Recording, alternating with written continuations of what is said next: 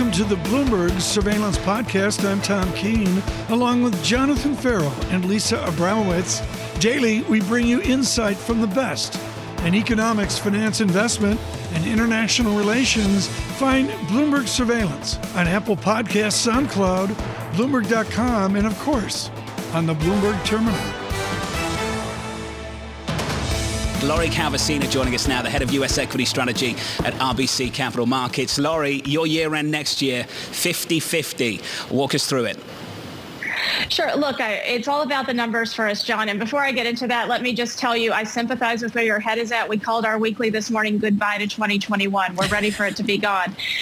But look, I think it's first off the strong economy. Most of our economic modeling is pointing us to an S&P 500 north of 5,100. Then it's looking at stocks versus bonds. At least for another year, I think stocks are still the best game in town. So our models there are pointing us to about an 8% type return. I think where things get interesting is what happens with PE multiples. If you assume a flattish PE, we should be, around my target. If you assume some contraction based on a more aggressive Fed, and that's a realistic risk in here, that does point you to about down 2% on the year on our model. So that would be our worst case scenario. It's a real risk to monitor, but the preponderance of the evidence on the economy, and again, stocks versus bonds, is telling us to look for another good year in stocks. Not as good as what we had this year, though frankly it felt lousy to get to this return that we've gotten. But I think we'll have another good year next year, but it's going to be a bit harder. It's going to be a bit harder, and you outline how in the first half of the year, you might get an outperformance of the value trades of some of the cyclicals, and in the back end, it's going to be a rotation back into growth. Can you give us a sense of what that means in terms of the ongoing bearishness in terms of economic growth that you see to the second half of the year? So look, it's not, and I'm sure my economist is kind of shuddering if he's hearing this right now, but what we're seeing in 2023 is that if you look where the street economists are forecasting, they're right at around 2.5%. Now, that's not a recession by any stretch, but it is a deceleration back to trend-like growth. And what we do tend to see is that when markets again are very forward-looking, when we're in a hot economy like we're supposed to be in next year, 4% is basically the number in place for next year by most economists. Value, small-cap cyclicals tend to outperform. But when you move back down to trend-like growth or below trend-like growth, that's when those more defensive parts of the market, like large-cap, secular growers, and the growth trade itself tend to outperform. And we think at some point in the middle of next year, we're going to see markets start to focus on 2023 and be done with 2022. And once that happens, we'll probably be well into Fed rate hikes. And that also tends to be a trigger to get you away from those cyclical trades and back towards the growth trades. Wishing time away, Lori. Let's dwell on the here and the now for our radio audience. You've got a beautiful backdrop. Santas are coming into your house. I love the name. My son's called Leo too, and you got one for Leo in your family. I'm interested in the Santa rally or lack thereof. Talk to us at the very end of 2021, even though there's but this week left, according to John Farrow. Are you expecting value to still stabilize as it did last week a little bit towards the end? It's a great question, Caroline. And we've said in the very near term, if you're trying to trade now through December 31st, we just stay balanced on everything. Look, I think Omicron is really, at the end of the day, a threat to the value trade. And while the little dribs and drabs of news we've been getting have helped stabilize the value trade, ultimately, if we do see case counts worsen, that actually all year has portended outperformance by things like growth, large cap, and secular, more defensive positioning. But the problem we have right now is that the Fed, in this more hawkish tilt that we're all of a sudden having to digest, is really a threat to the growth trade because that's where the expensive valuations are. And when we're in hiking periods, expensive stocks tend to underperform when rates are rising. And so we really think that we're sort of caught between a rock and a hard place over the next couple of weeks. Lori, just build on that a little bit, because what we've seen, and Credit Suisse have pointed this out, that the expectations for higher rates of the Fed haven't translated into higher yields, and that hasn't hurt the multiple. Can you walk me through the relationship between Fed rate hike expectations and multiples on the S&P that you expect to evolve through next year? So look, I think the multiple question is a very, very challenging one. And I know that there are some of my peers out there in the strategy world who are saying, hey, Fed rate hikes always produce contraction. We got to bake that in for next year. And I actually don't think it's quite that simple, John. We're starting to see PE multiples compress at the individual stock level. If you look at the Russell 2000, if you even look at the median stock in the S&P, but we've seen a very kind of flattish move on the overall top-down numbers. And I'll just take you back to the fact that we're still in this QE world. And yes, the tapering is coming. It's it's more aggressive than expected. But the Fed balance sheet has really kind of distorted what happens with PE multiples recently. If you expect sort of a flattish balance sheet over the next year or so, what that should tell you is that we should have a flattish PE multiple. It's really when you get into quantitative tightening and you contract the balance sheet, that's what the recent history is telling us should cause the contraction in the multiple. So it's just very complicated right now. Lori, this is a really important point and goes to the idea that we heard out of Seth Carpenter from Morgan Stanley over the weekend, that the Fed is not willing to go to quantitative tightening too quickly because they do not understand the effect on markets to the same degree. Are you saying that that's had a bigger effect in propping up equity valuations, and on the flip side would have a bigger effect on the downside if they were to start to withdraw that liquidity than even rate hikes or anything else?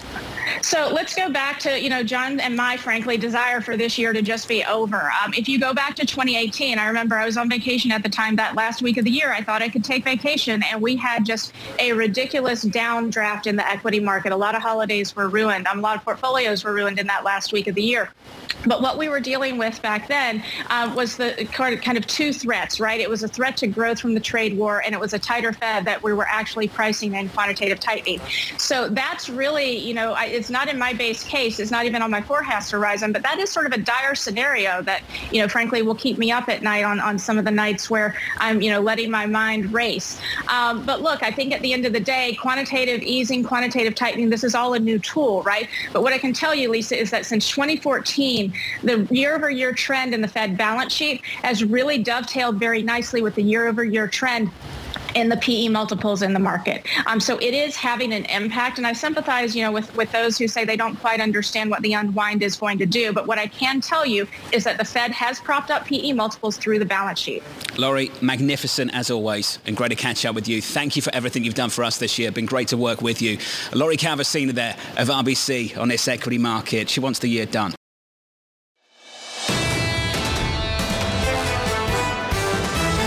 Mike Collins joins us now, Senior Portfolio Manager for PGIM Fixed Income. Mike, I promised we'd get to this call at the front end. You think that maybe we've seen the peak of yields at the front end and at the long end on 10s as well. Mike, just walk us through the framework at PGIM right now. When you all get around the table together, how you explain this? Yeah, Jonathan, again, it's looking at the long-term view, right? And everybody's so caught up on this growth surge and on this inflation surge. And we've done a lot of work on this. And when you really peel it back, it's been more demand-driven than supply-driven, right? If you look at supply of stuff that's being made around the world and being shipped, it's higher in many places, in many cases, than pre-COVID. But the demand has jumped like 20%, especially for goods, for durable goods, for imports. That demand is going to come down, right? That big jump in the savings rate we saw last year with all the fiscal stimulus, all the helicopter money, that has already been spent. It's gone, right? So what's going to happen going forward as the fiscal stimulus really retrenches, notwithstanding these infrastructure and BBB packages, which I think are just really non-events in terms of their economic impact. It was the helicopter money sending people cash last year that really jumped spending, and that is going away, right? So the supply-demand imbalance is going to come back into balance over the next 12 months. So that's really the big picture. And the Fed, though, right, is kind of trapped. They're pinning themselves in the corner. They're going to hike rates because they see these headline numbers. So the front end is selling off. The back end is flattening, which happens every time you get a Fed rate hiking cycle. So I think the curve is going to continue to the point where it's totally flat. But that's already priced in. If you look at the one-year note, Jonathan, in 2 years from now, which is reflected in the 3-year yield, not to sound too wonky on a Monday morning, but that's at 1.62%. The 10-year note, 10 years forward, is at 1.62%. So the market is already priced in a totally flat curve, which is ultimately what will happen when the Fed's done hiking. Michael, you're talking about an idea that a lot of people disagree about, that you're going to see inflation come down enough that can justify the Fed's patience. How can you see their rhetoric this Wednesday kind of confirming that if, say, they do accelerate the taper, as they're expected to do, and continue to talk about uncertainty?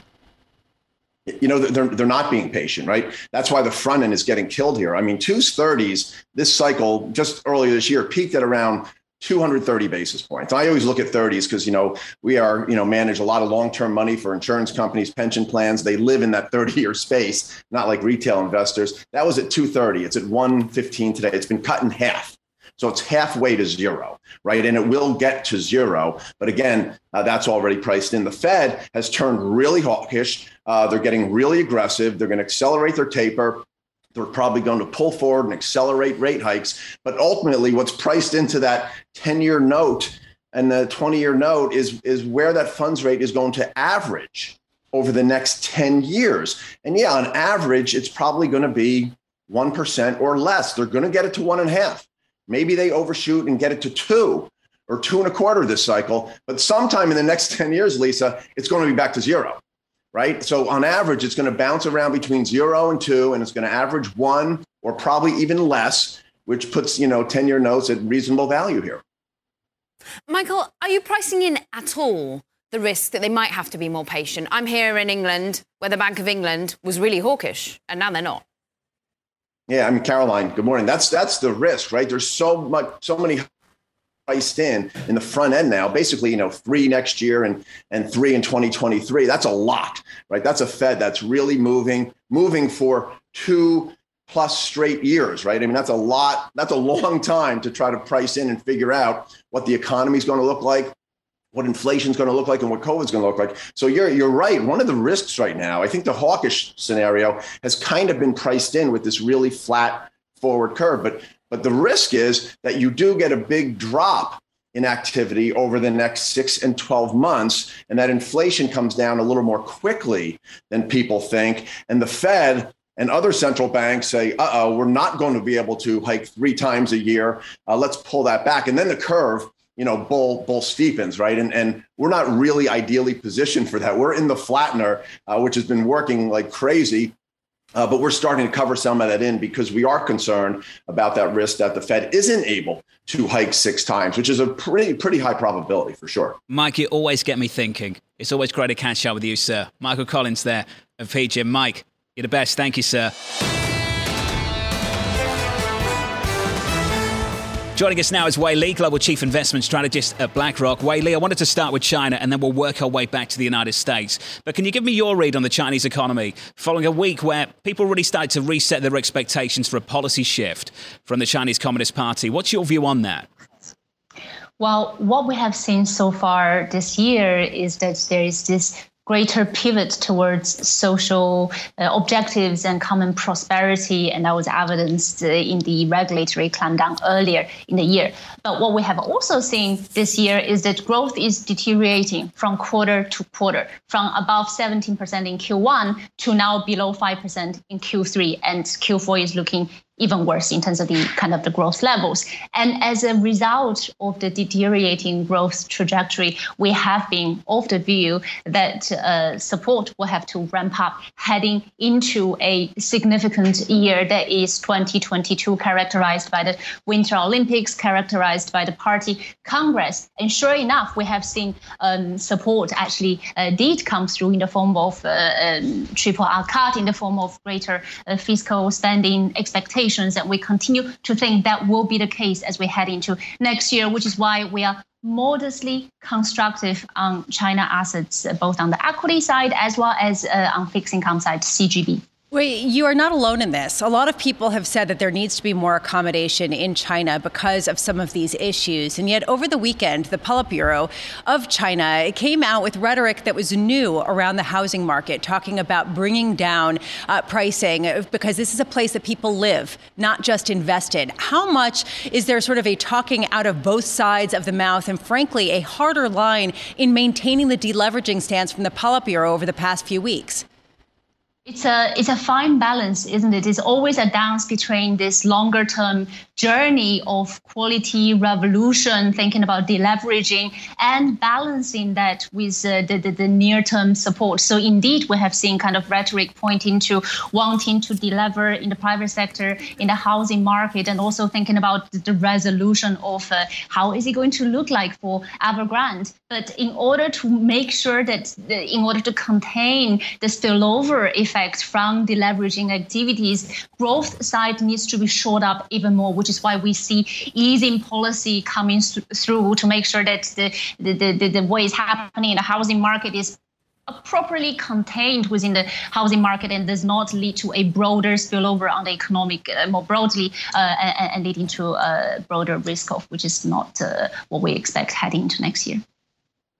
Good morning, Wei Li. I mean, it's great to get your perspective from China moving out to its worldwide impact, of course, as China tries to give some support to its own economy and the equity markets reacted off that earlier. What about the supply chain issues? As Jonathan was just mentioning, we get that first case of Omicron coming into China. Are you worried at any point of the inflationary pressure that we might see once again if indeed the new variant hits China, hits supply chains, hits us in Europe and in the US? You are absolutely right in that the zero tolerance policy in China does mean that Omicron cases popping up in China will have even more kind of significant impact on the supply side, on the economic activity side, which is why we expect on the policy side things will have to come through even more, because they would have to kind of shut down on the economic side even more in comparison with their developed market counterparts. Now, in terms of the spillover more broadly and thinking about a kind of policy room, we do see on the inflation side not too elevated in the case of China. PPI is high, but CPI is still reasonably contained, and that actually does give them room to ease a bit more if needs be. And if you think about versus last year, developed world has really kind of come through with policy revolution, coordination of monetary side as well as the fiscal side. China has been rather reserved in their policy response, leaving them greater room to act. So that is why our case in China is modestly constructive against the broader backdrop of a very, very low starting allocation to China in global portfolios. But more broadly, thinking about 2022, we talked about supply side constraint. We do expect that kind of getting alleviated somewhat second half of next year, and the combination of still robust growth dynamics as well as the negative real rate environment should continue to support equities, and within equities we prefer developed market equities over emerging market equities. Wei Li, within DM, is there an international bias to that asset allocation, that equity allocation away from the United States, or is it towards the US? It's interesting that you should mention that. So our DM equity core has gone through a bit of a journey in 2021. The first half of 2021, we preferred U.S. equities because the restart was way ahead in the U.S. But at the mid-year point, we pivoted from U.S. to European equities as the baton of growth peak acceleration shifted from the U.S. To Europe. And sure enough, this differentiated approach to play the uneven pace of restart was also reflected in the fact that difference in earnings, materialized earnings growth in Europe and in the US, the differences so far this year, almost 15%. But now looking ahead to 2021, the uneven pace of restart is washing through a little bit. And if you look at kind of the earnings expectation difference across US, Europe, Japan, they're not that different, ranging from 12% to 15%. So we're less playing the theme of uneven restart, and instead we see actually what I just talked about, this combination of negative real rate and dynamic kind of growth environment supporting DM equities across the board. We're modestly constructive across DM equities, but under that, we also want to kind of think about barbelling across cyclical sectors as well as secular growers like technology and healthcare. Wei Li, always smart. Wei Li of BlackRock. On Europe, the international story, China too, against the United States.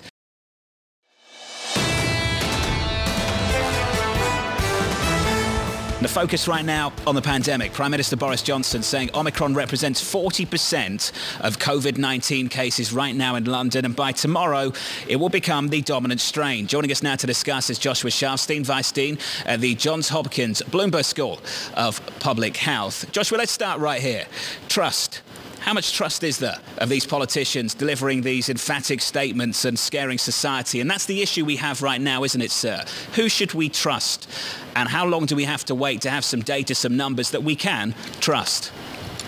Well, I think that, the numbers themselves, how many cases, what percentages of Omicron, those are true that governments are saying. Unfortunately, there's some percentage of the population that has tuned everything out. But I think most people realize that this is a new variant, just like Delta was a new variant, and we're going to have to respond accordingly. Given the fact that Omicron is now expected to become the dominant strain in the United Kingdom, as Boris Johnson was outlining this morning, is the third dose, is the booster shot going to be considered required in order to be fully vaccinated?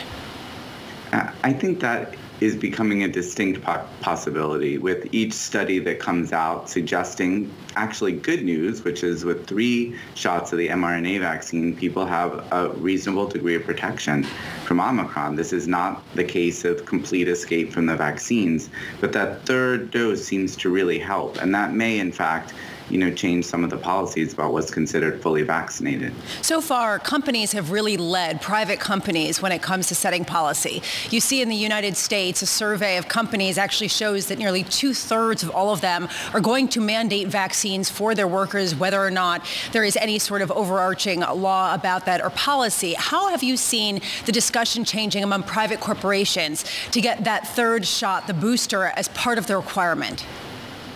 Well, I think the recognition right now is that to have a safe workplace, which people want, you really can't, open up to Omicron, and doing things that are necessary to prevent this virus from getting into the workplace, spreading in the workplace, really wreaking havoc on all the plans that companies have is, a priority, to doing something to prevent that. So I think that companies are looking at the data just like public health officials are looking at the data, and it wouldn't surprise me if they start requiring the third shot. I mean, the third shot is very safe, and it protects against Omicron, so it's pretty logical that we could get there. You talk about wreaking havoc in terms of the workplace, wreaking havoc on travel plans ahead of the holidays as well. And I'm seeing, of course, Prime Minister Johnson saying that the UK has a ready supply of COVID lateral flow tests. It's interesting from a cultural perspective, coming into the UK, everyone is testing every single day using these lateral flow tests that are being given out on the street or you're into your nearest pharmacy. How is testing distinguishing itself, as I'm looking at airlines fighting back against more PCR testing because of the length of wait and the hoops you have to jump and the price tag? What other testing could they do? Well, I mean, they could be doing the antigen testing as well. I mean, I think that we now are at a point where, with the virus sticking around and, making itself the unwanted holiday guest, it's really important to have testing, but to integrate testing into our lives. And PCR testing isn't that great for that if you've got to wait an entire day. Because even if you were negative, something could have happened in the interim. And so these antigen tests offer the opportunity to do things quicker. I don't think we've really figured out completely, particularly with travel, how to integrate it into our routine. Just like, not too many years ago, we integrated all the security stuff into our routine. We have to integrate testing for a while into our routine. And, we're in a little bit of a rocky phase while that gets worked out. And this is what everyone from an individual perspective worries about, and it becomes a macro issue if everyone starts to worry. Prime Minister Johnson saying, look, he declines to rule out new COVID curbs before Christmas. It's an important family moment, but it's also an important economic moment for spending, for consumer sentiment. How likely are we to see further lockdowns in the United States and worldwide? I don't think we're likely to see, full lockdowns unless we have a situation where there's just an incredible surge in hospitalizations. And, we don't yet have evidence that Omicron is going to cause that in highly vaccinated populations. So we are going to have to see. If that were to happen, and of course the healthcare system were to come, be at risk, then probably all bets are off on the kind of restrictions that might be necessary. But probably we'll see very, very limited and targeted policies to reduce the spread. And, again, it's the uncertainty that gives everyone anxiety. But we are not back in March 2020. We have vaccines that provide protection. We know a lot about the virus. We can find it. We can test for it. So I don't think that people have to be so worried they're going to be watching a replay of last year. Doctor, just quickly, how much more time do you need personally to conclude that this is less deadly than previous variants? Well, it really, there are a lot of different views out there. I think a very strong argument is we need to see how it behaves in different populations. And so I think when you see, for example, London, when it really does become, the dominant variant, looking at what happens to hospitalizations, I think will give a really good view for the United States, what the likely outcome is. Highly vaccinated population, getting Omicron spreading around, does that really make people very sick? And we'll find out soon. Joshua, thank you, sir, for catching up as always. Joshua Schaufstein there of Johns Hopkins. This is the Bloomberg Surveillance Podcast. Thanks for listening. Join us live weekdays from 7 to 10 a.m. Eastern on Bloomberg Radio and on Bloomberg Television each day from 6 to 9 a.m. for insight from the best in economics, finance, investment, and international relations. And subscribe to the Surveillance Podcast on Apple Podcasts, SoundCloud, Bloomberg.com, and of course, on the terminal. I'm Tom Keene, and this is Bloomberg.